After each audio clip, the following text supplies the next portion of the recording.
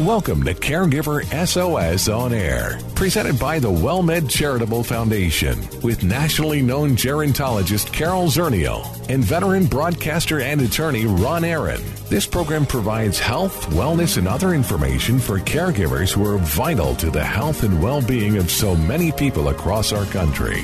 Now, here are your hosts, Ron Aaron and Carol Zernial.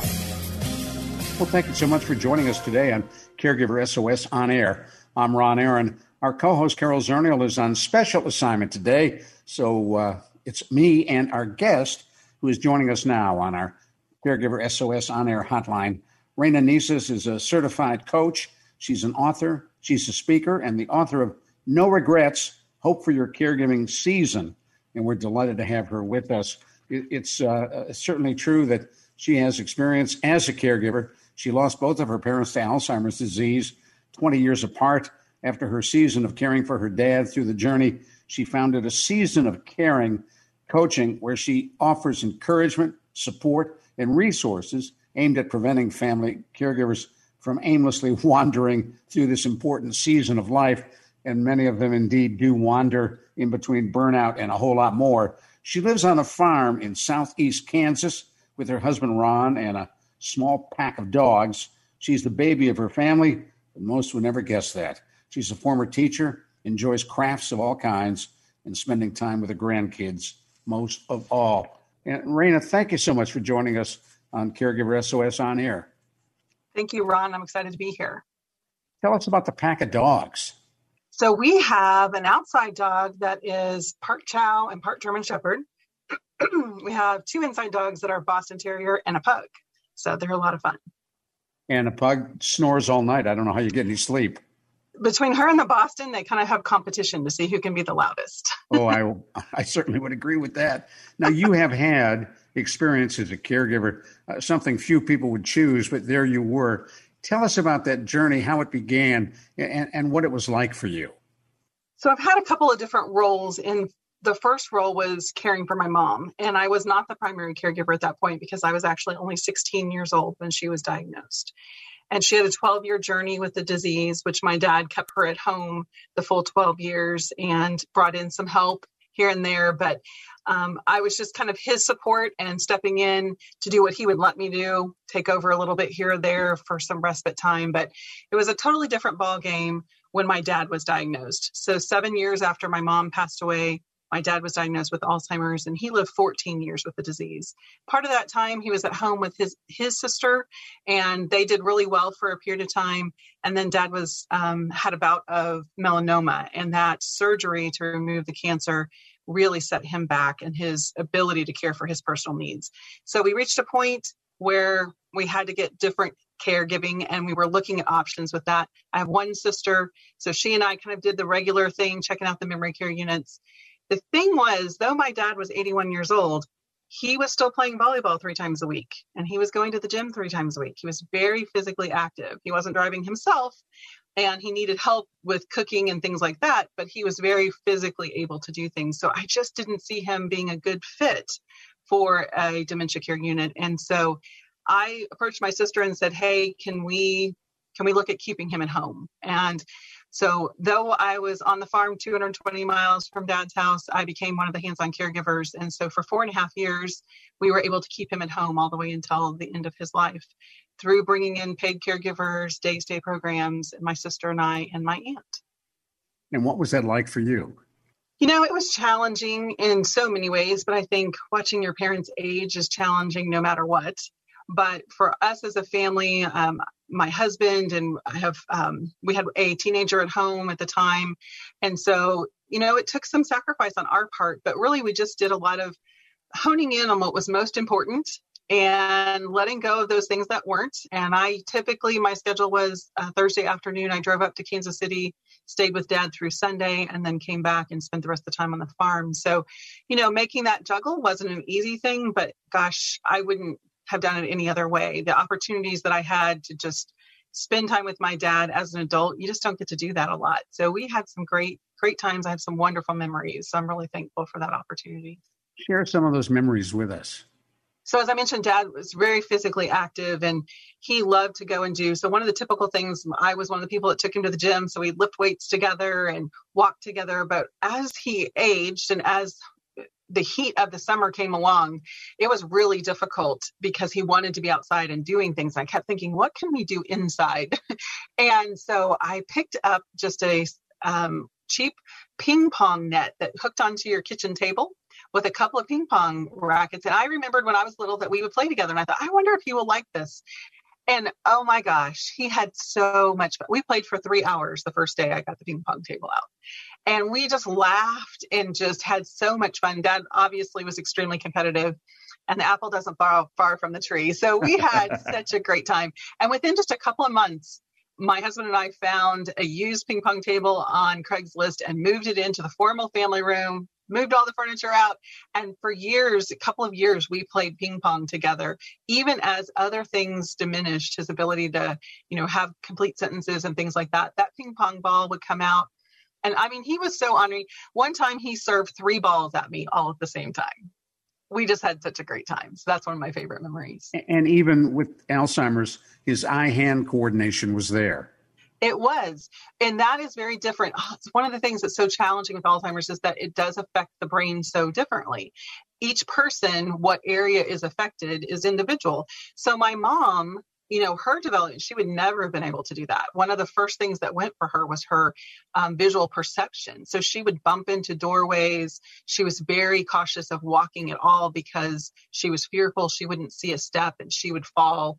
So it was very different, the progression of the disease in my dad and my mom. But my dad, definitely, he was very good at ping pong for all the way to the end.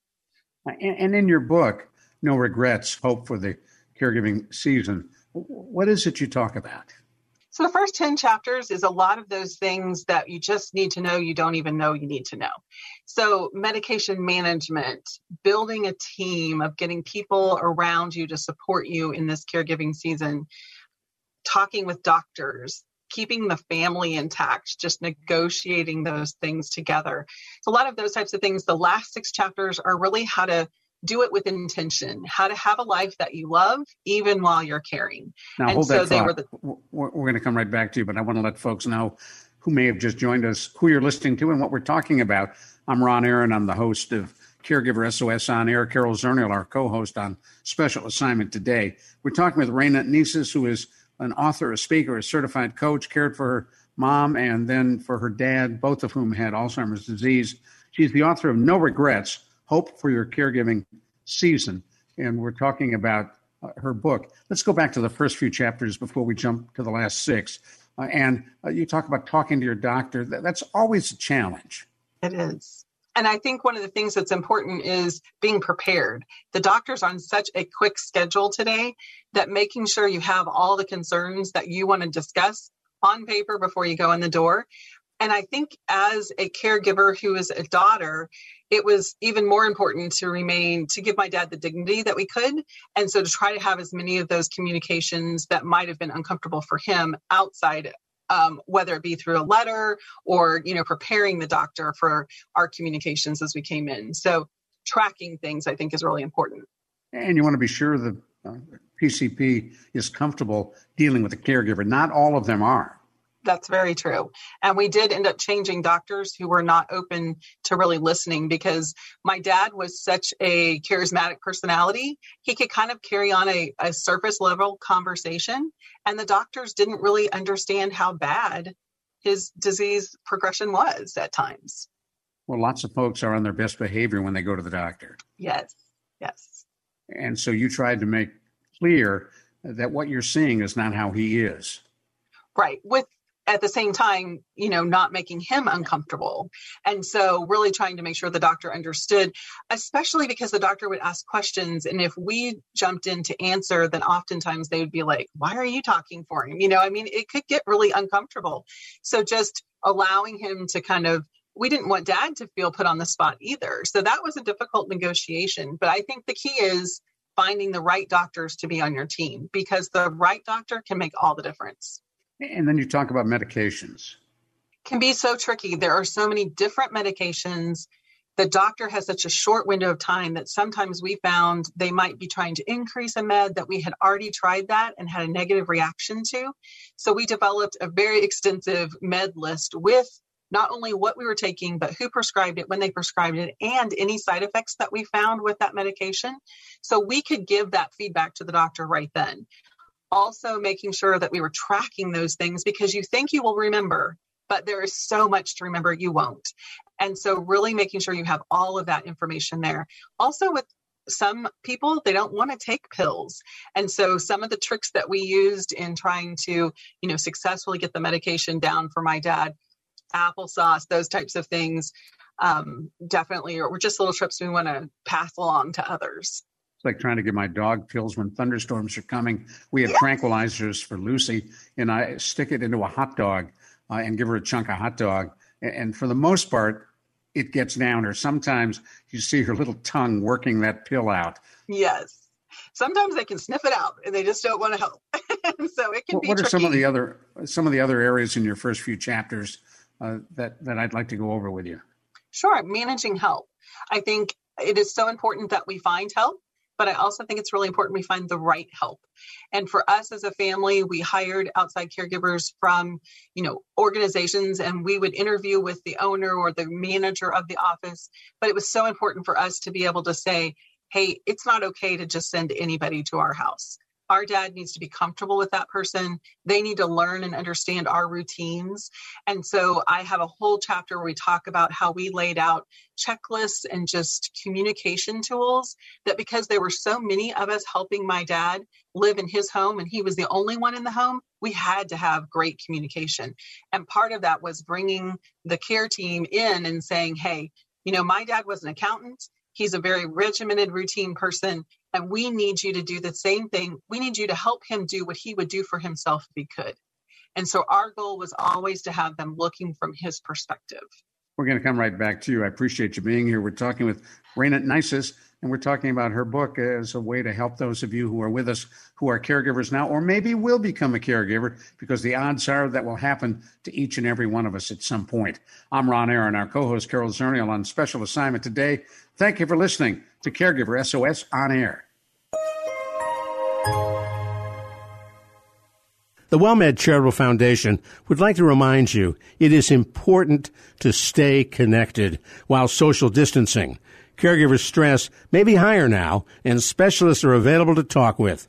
There's no question that we are living in not normal times, but whether the new normal will be the old normal is yet to be seen. So if you are troubled, if you are feeling stressed, ask for help. Services are provided at no cost. See more at caregiversos.org.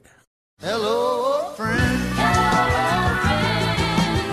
Really good to see you once again. Hello, friend. Hello, friend. Really good to see you once again. Thank you so much for staying with us right here on Caregiver SOS On Air. We're talking with Raina Nisus, certified coach, author, and speaker, and her book is No Regrets, Hope for Your Caregiving Season. And we've been talking about her season of caring for her folks and about her book as well. You're talking about bringing help into the home. And I think it's really important. There's no cookie cutter approach that what may work in someone else's home who may have the same disease won't work in other homes. Definitely. It is such an individual thing. And as I said earlier, it's an individual thing by the person that you're caring for. My mom was a homebody. She was very easygoing. Her days consisted of listening to music, going for a walk, hanging out with the dog, those types of things. My dad, on the other hand, he was a people person. He was very physically active. So what we asked of our caregivers was take dad to the gym, go out and do those active things with him. Let him, use the rake the leaves in the yard, let him be active, keep him busy. And so what we asked of them was very different. You didn't want them to plug him in front of a TV and just leave him there. He was not engaged with the television at all. And so anytime I saw the TV on and there was a caregiver in it there, I knew, unless it was a baseball game, it was on for the caregiver, not for my dad. As you think about your other recommendations in the book, share some more with us. So that communication is one that we really felt was important. And so we developed forms that literally gave us all of the information.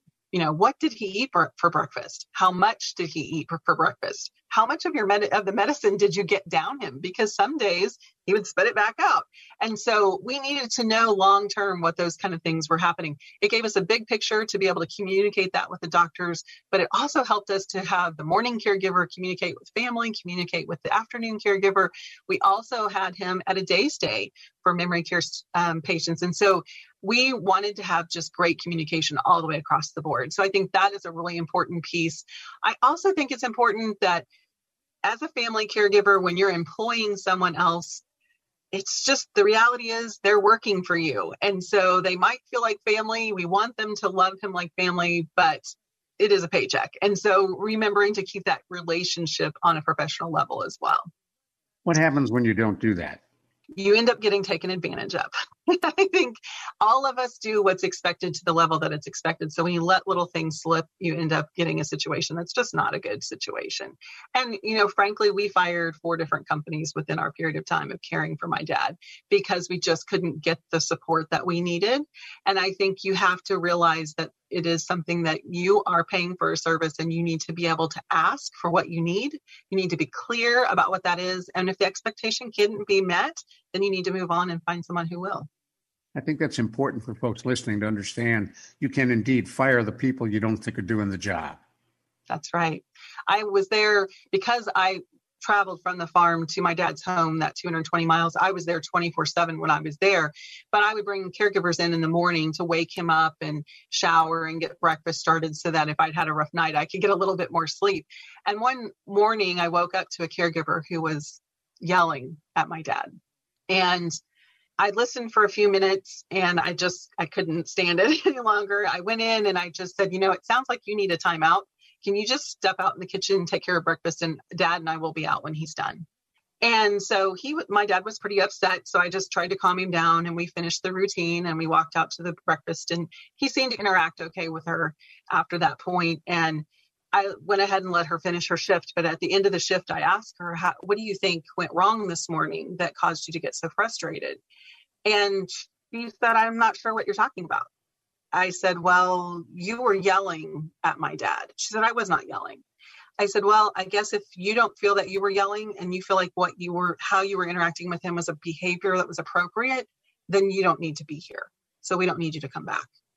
I just think you have to have expectations. And as long as you communicate them clearly, I think there's not, you can have a good working relationship. We had a lot of people we really enjoyed working with, but we definitely got rid of the ones that weren't a good fit. That had to make you wonder how she acted with him when no one was there. Exactly. And that's one thing that's so difficult as a family caregiver when you're trusting your loved one with someone else and you're not there. Yes, you have to have real confidence in the people. And that's part of why we had an issue with any company sending somebody we had never met before. It just wasn't an option for us. And the odds are he wouldn't necessarily tell you what had happened. Nope. He wouldn't have had the words to really tell you. Right. He probably would have just been really grumpy. And if we'd seen that pattern too, we would have investigated. But, no one wants to be talked to that way, no matter if they have the ability to communicate back or not. I mean, no matter where they are in the progression of their disease, they know when someone's being disrespectful. Now, you mentioned shower. We haven't talked about toileting and bathing, which can be a real challenge with someone with Alzheimer's disease. It is. And one of the things that I said to my sister as we started this journey together is I said, I bathed and took my mom to the restroom for years. Probably 8 years of her progression of her disease. And it was just something I think at such a young age, I just stepped in and did it. It needed to be done. And we definitely helped. But I said, I don't know that I can do that with Dad. I mean, I was an adult, had an adult relationship with my dad, not to mention he was my dad. And I thought, gosh, I don't know if I can do that. So it wasn't something that I wanted to do regularly, but it was definitely something that when I saw the need, I just stepped in and did it for him, helped him with it. But I'll tell you, some of the most difficult times for us was trying to get ready to go to bed at night and just getting undressed and trying to get those jammies on and put the nighttime brief on that would help with the incontinence, all of those important pieces that need to be in place before I got him to bed. We had, usually out of the 3 nights, we had one night that was tough. And I just share this story because I think it made such a huge difference for me. was just battling with him to get him to bed. And I came home one weekend and I was just expressing the sadness and frustration. Dad had cussed at me and hit me. He was just really off at that time. And I expressed that concern with my husband. And he said, well, what would happen if you just gave him a hug and told him that you loved him? And I kind of just laughed him off and said, whatever, he'd hit me and that wouldn't work. There's no way that would work. So the next weekend I'm standing in the doorway, talking to him, trying to talk him into getting his clothes off. And he's getting more agitated with me. And I thought, well, what do I have to lose? So, I mean, Dad was irritated, but I walked up to him and I just wrapped my arms around him and I just held on, and he was real stiff. You know, those fists were up at his chest and he just was real stiff, not receiving that. And I just continued to say, Dad, I love you. I'm here to help you. It's okay. Everything's okay. And I would just pat him on the back and just held him and just kept telling him, I love you. You're okay. And eventually he relaxed into my hug and returned that hug. And I finally stepped back and he looked me in the eye and he said, what do you need me to do? And I said, Dad, I just need you to take off your pants. Such a funny thing to say. It's such a touching moment. But he did. And it was like coming to him with compassion and love instead of the to-do list of things I needed him to do right then. Totally changed the way that we interacted. And anytime I saw his frustration rising, I would step in and pat his shoulder or touch him and just say, Daddy, I love you. You're safe. I'm here to help. And it really did change how those types of tasks took place in our relationship. That was $1 million advice from your husband. It was. That's pretty cool. And in that moment, when you said he hit you, you understood it wasn't him really hitting you. Yeah, you know, it was more of just kind of a knocking you away. You're irritating me. I don't know what else to do. I don't know how to make you leave me alone. So it was a disease. Exactly. It was his frustration and lack of understanding of what was happening. What was your feeling at that moment as you look back? When he hit me? Yes. Or when I loved him? When he hit me, it was, yeah. When he hit me and when he would cuss, my dad didn't cuss around us girls. So that was hard, just hearing him, you know, be different than what we had always known him. And the hitting was definitely hard, but I knew that it was just him trying to make us back off. So I knew that I pushed too hard and I needed to step back. It's hard to do in the moment. Their frustration, you have a tendency to match their frustration. You want your calm to be something they match instead. And so it really did help to come about it through love. We've got a couple minutes left. And before we go, I'm really interested in your description of caregiving as a season of caring. Yeah, I love that too, because I think it's important. In our caregiving seasons, we don't know how long they're going to last. And we don't know, sometimes we lose perspective that it is only for a season. And these things are hard. There is no doubt about it. It is hard to be a caregiver, but it will not be your life forever. There will be a life after. And I think sometimes being encouraged to realize that this is just a season that you're stepping into and you're giving your best and you're doing what you can. And there'll be a season after. There'll be a season without them.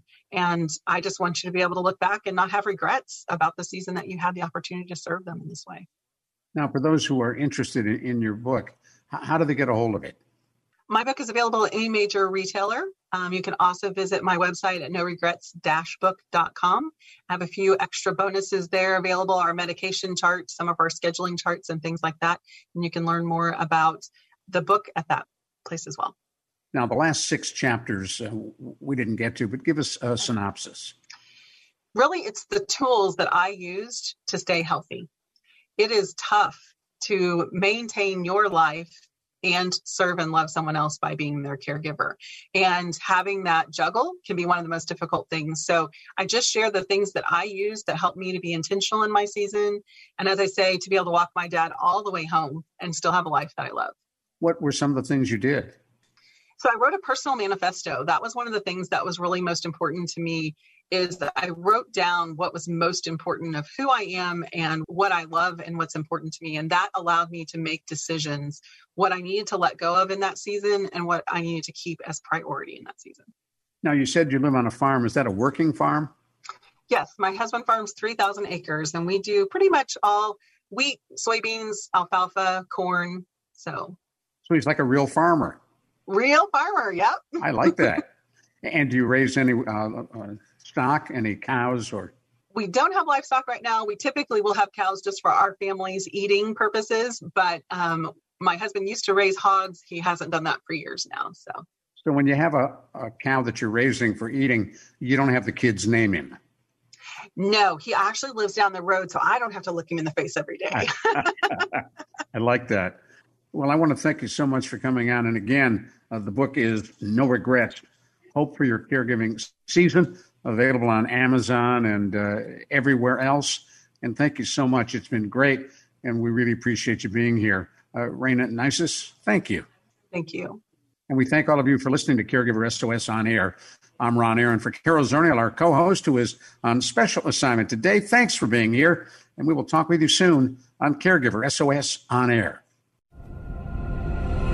You've been listening to Caregiver SOS On Air, an exclusive presentation of the WellMed Charitable Foundation. We welcome emails with suggestions and comments on this program at radio@wellmed.net. Join co-hosts Carol Zernial and Ron Aaron next week for more on caregiving, improving the health and well-being of caregivers and their care recipients everywhere. For more on caregiving and podcasts of our programs, visit caregiversos.org.